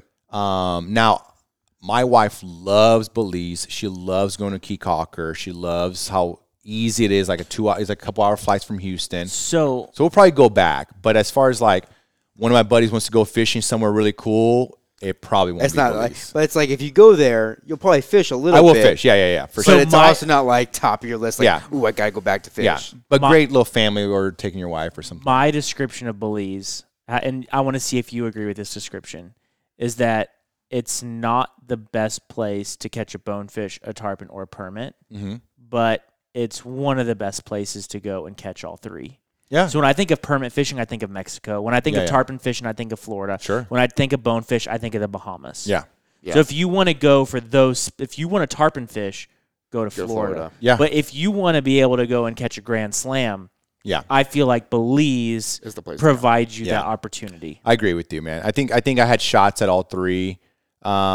Now I think, like, granted, I was staying like in Key Cocker, which is just south of like San Pedro. And a lot of people stay in San Pedro. That's where I'm going. Yeah, and I think in those two areas, like a lot of those fish just get a lot of pressure, ton of pressure. We're fly fishing, but y'all forget that like we're one of the other 99 that are gonna go conventional bait fish. Yeah. So those permit are being tossed like live crabs all the time.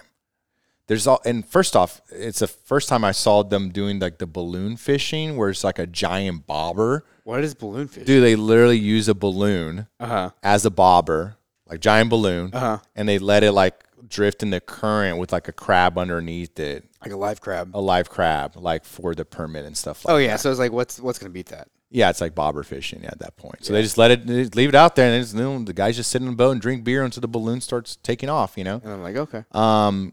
So I think there's a lot of pressure on those fish.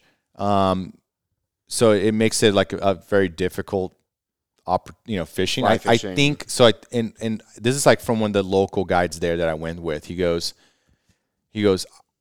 said, I think a lot of these guides take people where they know they're going to see permit, knowing that they're never going to be able to catch them. But at that point, it's on the angler, not the guide. So then it becomes like, oh, well, you didn't cast close or far, and they're hard to catch, but they know they're not going to be able to catch them. And it's not because of like permit are hard to catch; it's because they know these fish are so pressured. That They know where they're at. it takes luck almost to get it. Yeah, they know where they're at, but they know like you're probably not going to fool one of these fish. You know, they get caught all the time. Like the guide I use catches them here and there. But I think like there's probably like if you're diehard, like I want to go, like you said, permit fishing or whatever, one of those specific species, there's definitely places to go do that. Yeah. But at the same time, we totally enjoy our time in Belize. Yeah. Like that was our second trip, and I'm one of those people that like I rarely travel to the same place twice. Like we've gone there twice, and we stay with the same Airbnb people. We stay on the same island, and we loved it. We caught a ton of bonefish. My wife caught bonefish. My wife jumped a tarpon. I mean, like we had a great time. The first time we went, she caught a 90-pound tarpon on live bait. So it's great, man. I think also finding the right guy down there is also a big deal. I highly encourage to fish with locals.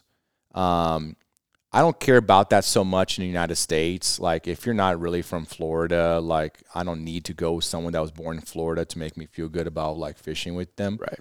However, in Belize, it's more of an economical thing. Right. Those people that's their livelihood. Exactly. And, like, you fishing with that local dude, that means that, like, their daughter's going to be the first person in that family to, like, go to college. Yeah. You fish with the dude that, like, moved from Montana to, like... Well, I don't think you can in Belize. That's not... I think you have to be... Well, technically, you have to be part of the Commonwealth to be a guide in Belize.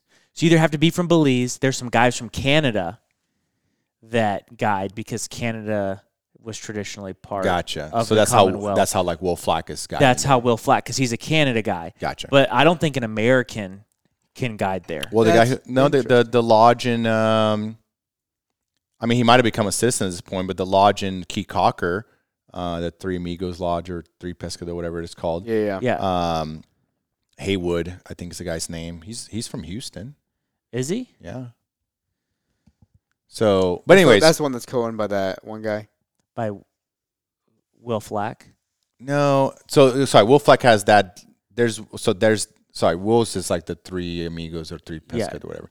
There's another lodge in Key Cocker, and that guy's from Houston. Gotcha. Now, regardless of them, man, my big thing is like when you go to these places where these few locals figured out that there's money to be made in guiding, I can like feed my family doing it. I think it's a big deal, man. I like I said, in the United States, whatever, it's fair game. We have a lot of freedom here. Like if you want to be a guide somewhere, whatever. Like to me, like you growing up in the Texas coast or not does not differentiate to me how good of a guide you can be in the Texas coast. Right. But I think in those places, I think it's more of an economical thing where like I think the right thing to do is to like look for a local guide. Yeah. I'm really big on that. And a lot of the local guides will tell you that their experience with those other dudes coming in were not pleasant. Were a lot of like, take me to all your spots, and then like a couple months later, like I'm out fishing their spots, or like they own a lodge, and or they're hiring these dudes and not paying them. They're paying them like, hey, this is good enough for you. You're from Belize, but they're still charging the $500, $600, $700. right? And they're pocketing a huge profit, yeah. So and don't get me wrong, man. If you want to go do your thing, go make money. But I think as as consumers of it, I think it's something to keep in mind. If people are traveling to like the Bahamas, Belize, whatever, Brazil, do your best to try to look into like, am I bringing money to this community that's going to help this community out? I think that's a great point. Yeah. Yeah. And I've only ever fished with Belize. I've spent a lot of days fishing with guides in Belize. I've only ever fished with the Belize guide. Yeah. I know that. I know you've gone to El Pescador. I know they hire a lot of the locals, dudes. They only hire locals. Yeah, and it's all generational. Like I've been there when like the grandfather, the father, and the grandson are all guiding. Mm-hmm. Cool. And it's really cool. And that's awesome. And that's a life-changing thing for those families. Yeah. So I think that's huge, man. Like, find those local dudes in those places. I think it's a huge deal. And I love to go back, man. I probably won't go back to Belize, real soon. I want to go to Mexico soon. But so I went to Belize. That was during the summer. September, I was fishing in the Everglades, and we fished for redfish, snook. We ran across a tarpon or two.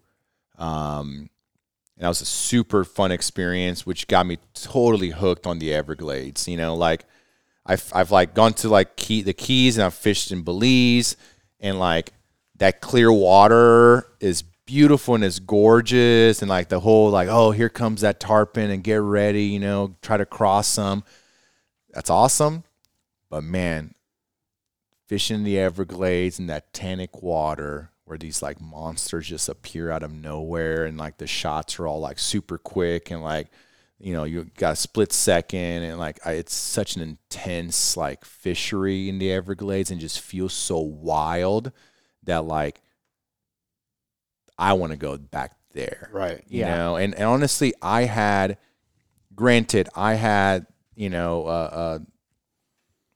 a phenomenal guide, Jeff Legutke, down in the Everglades, who's got like so much history down there. Super awesome guide, super great coach. So huge testament to him. But in one day of tarpon fishing with him in the Everglades, and it was kind of early in the season, the fish were just making their way in. But one day, I had more shots than it would have been 5 Belize trips combined in one day. Yeah. Now, they were not easy shots. They were tough, but man, we were seeing fish, and the opportunities were there. Yeah. And they're big fish, and they're smart, and they're spooky, and it takes like all you got, man. I'm telling you, like at my level, I felt I was at the bare minimum of what was needed to catch a tarpon in the Everglades. Yeah. So what are you doing to prepare for next time? Catching a lot of redfish. Yeah. Yeah. Because honestly, I think a lot of it didn't come down to necessarily my skills. It was my ability to like stay calm.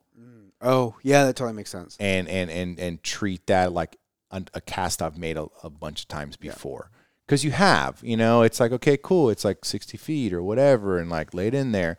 But all of a sudden you're staring at like a possible like fish of a lifetime, like, dude, that's a 100+ pound tarpon. Yeah, biggest fish you might ever catch. Dude, I mean, my buddy Kai, he's going to hate to have me tell everybody this, but we had got a bunch of shots and everything. Yeah, I was having a great day.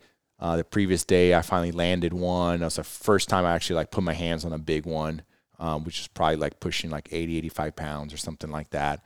I've jumped a few big ones. I've landed a couple small ones, but that was my first, like, I caught a tarpon, And so the next day, my buddy Kai, he didn't land one the first day. The second day, he hooks one in the morning, fights it for a while, loses it. Later on in the day, and wildest thing, man. Like I said, only in the Everglades you're going to see this, because in the Everglades, the tarpon come in to rest. They're not cruising like in the Keys or Belize. Like in the Keys and Belize, like I'm sure that's how you fished in Belize, you stake out. You throw an anchor and you wait, and like they're going to come through here. Yeah, in the little pods, right? Yeah, in like schools. These are like individual giant tarpons that are making their way around Florida. They go into the Everglades to rest. So they're not in there to eat. They're not in there feeding. You got a full of fish. Now, a tarpon 80 to 100 pounds is already a 15, 20-year-old fish. Like that fish like seen some things already. Right. It's not dumb. Yeah. It also doesn't need to eat very much. It eats big meals and whatever. So now these fish are in there resting. So the best way to describe it is like someone who's like halfway asleep on the couch, and you kind of like dangle a French fry in front of their face just long enough for them to not wake up and like get weirded out that you're like trying to like put a French fry in their mouth, but like halfway asleep, like go ahead and like eat it. That's fooling a tarpon. Just close enough for like okay. So literally anything, one way or another, the fish wakes up and it's done. It's done. It's and over. they don't get scared, dude. They literally just like float down. Yeah. So Kai had a shot at a fish that was probably close to 150 pounds. We saw this fish like chasing a ladyfish, and we saw this like tarpon like jumping through the air. So we saw this thing. Yeah. And we come around this cove, and we see on the very back end of the cove, we see a tail, just like a redfish. And I thought it was a redfish. And he goes, "There's that tarpon." And I was like, "That's a tarpon?" And he's like, "Yeah, see the tail?" I'm like, "They tail? Like that's a thing?" Yeah. And he's like, "Yeah, that's him. He just laid up there." We probably got, man, dude, I think Kai made a cast from like here to that pillar, maybe 20 feet or something like that. But it's one of those things where like, that's a shot that I know my buddy can make, and I've seen him make like millions of times. Right. I've trout fished with him. Wouldn't I've even bass doubt fished it. with You'd be him. like, I've yeah, he's gone got it. red fishing with them. Easy shot, dude. But dude, you're up there and you're shaking. You're shaking, and you know that anything less than perfect, it's over. It's over. Yeah. Because if you have to make a second cast, they'll spook. If you line them, they'll spook. Too far away, they'll spook. Too close to them, they'll spook. Let it sink too much, they'll spook. So it's like, it's got to be perfect. It's got to be he kept telling me, it's like about the size of a basketball, slightly in front of them and slightly above their head because their eyes look up. Mm-hmm. Anything beyond that, it's not happening. And the coolest thing is, most of the shots were not laid up fish. That's the easy ones. It was fish that will come up and they'll roll. So they'll come up for air or something, and they'll roll, and they'll go immediately back down. So you're literally watching all around you. You're looking, and then one would roll and go back down, and immediately it's like that meme of that lady doing all the math problems, Like mm-hmm. It's literally like immediately that fish rolls, and now I'm thinking, okay, he rolled, he's moving right to left, he rolled, so he's going to the left. Now, he rolled pretty slow, so I don't expect him to go that far. And then you kind of wait for him to release bubbles. Mm-hmm. He just came up to take a breath. So then he releases bubbles. Now, the bubbles are 5 feet away from where he rolled. So now he's moving at that speed. Right. And you have to calculate that. Gauge where he'll and be then you in the have next to 5 lead seconds. where you think he's going to be. So you're not seeing the fish. Dude, whenever I see these like shots from Yeti or whatever of like tarpon fishing in the Keys now, and I go, dude, that looks easy. If I could see the fish, dude, that's easy. But like in the Everglades, man, you need your total A game. Yeah. Because you get a split second to see that fish roll and to figure out where he might be ending up, and then try to get there. And I'm telling you, dude, Captain Jeff Legutke is a ninja, dude, because he goes like, he's like, okay, pick it up a little more left, 2 feet to the left, tick, tick, tick. There he is. just on him, man, just on his game. And he's been doing it for so long, which is like such a like inspirational thing. Because I fished with guys that go, dude, you've done this so many times. I can tell you're burned out. Yeah. Which is fine, dude. It's cool. I get it. You know, it's a job, whatever. You're burnt out. I'm not one of your regulars. You're not going to put in all this effort, whatever. Maybe if I come 2-3 more times, maybe you're going to try a little harder or whatever. And it's whatever. That's with any job when you have someone that's done it for 20 plus years. Dude, I felt like Jeff was like taking us out as if like he didn't help us. If he didn't put us on fish, like he was never going to be able to guide again type thing. Like it was such a cool experience to have someone that, and there's like that whole persona of like kind of like Florida guides and saltwater guides being like drill sergeants. And like, you know, this experience was like a coach. Yeah. Like someone that was very much like, we have the same goal. I'm going to help you get there. And he knew the way to get you to do it. Yeah, don't get me wrong. There's a little bit of like picking on you, and you know, it comes with it. Yeah, whatever. But also his goal isn't to put you down. It's to help you actually. Yeah, but it's very much like like, hey, let's stop. Hold on. This is what we need to do. Let's look at your casting. You know, like very much. I learned so much, man. And that's what I always tell people when they go, you know, hire a guide. Your job's to learn as much as you can. You know, you can always go fishing. You can always go catch more fish, but you may not have the opportunity to learn as much as you can from someone that's got experience in that specific area or that specific species or whatever. And he's one of those guys that like, you know, is guide of guides, dude. I mean, we're, you know, and I know a lot of guys that have gone to him too already.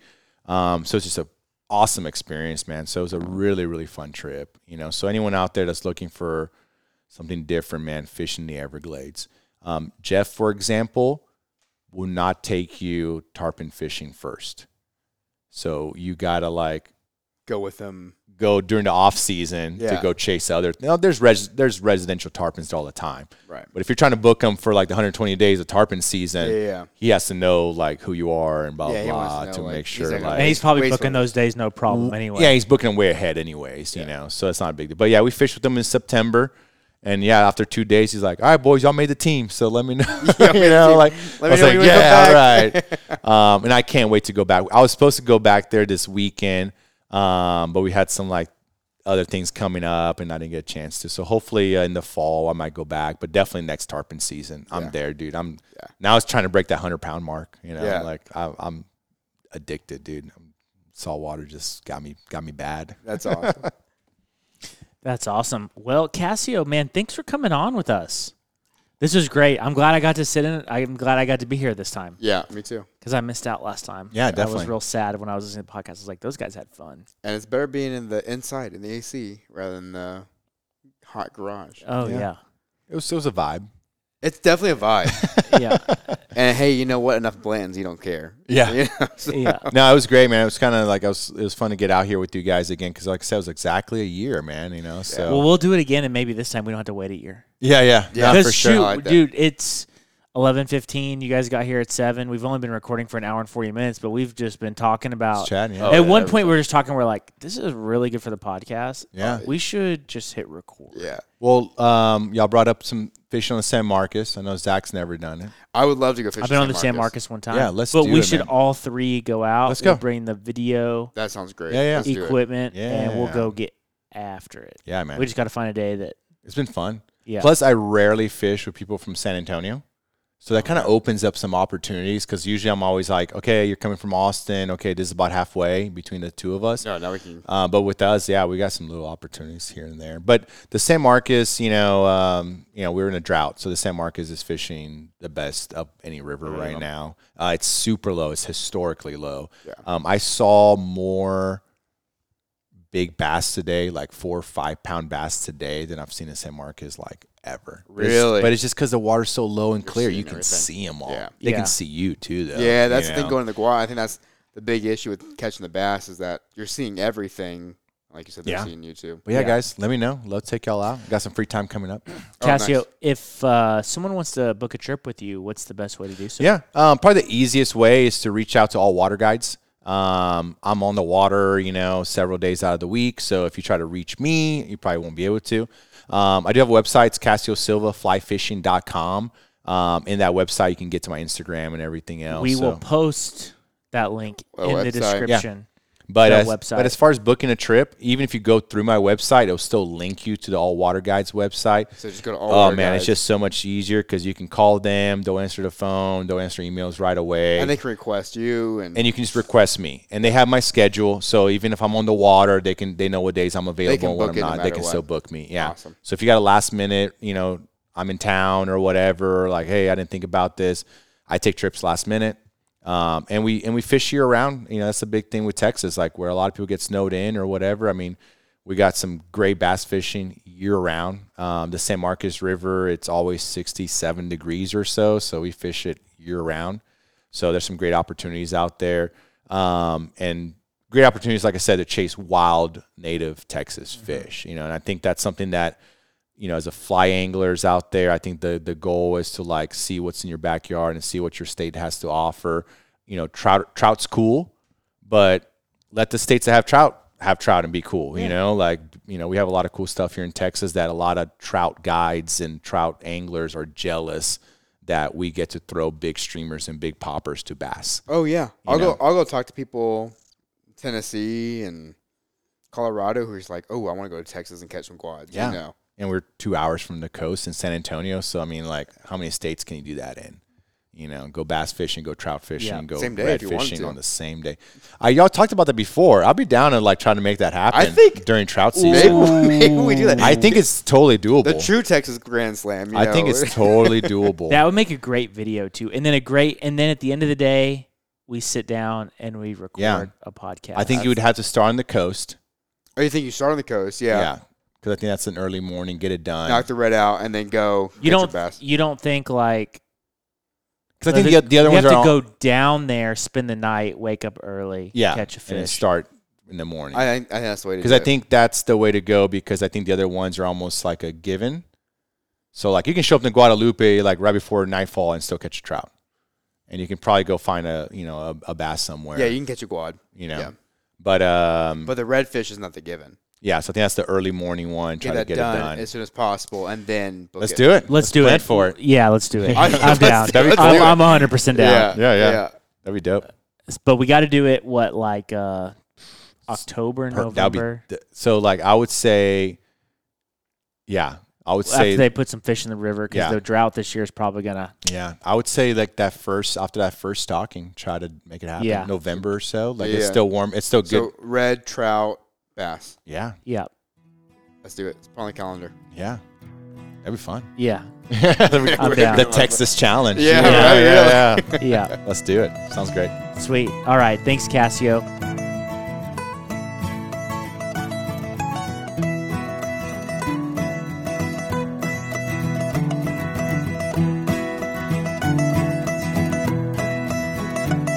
Thanks for listening, everybody. Go to the description below where you can find links to our website, online store, YouTube channel, Facebook, Instagram, TikTok, and Discord server. Please send your podcast questions to info@honeyholeangling.com.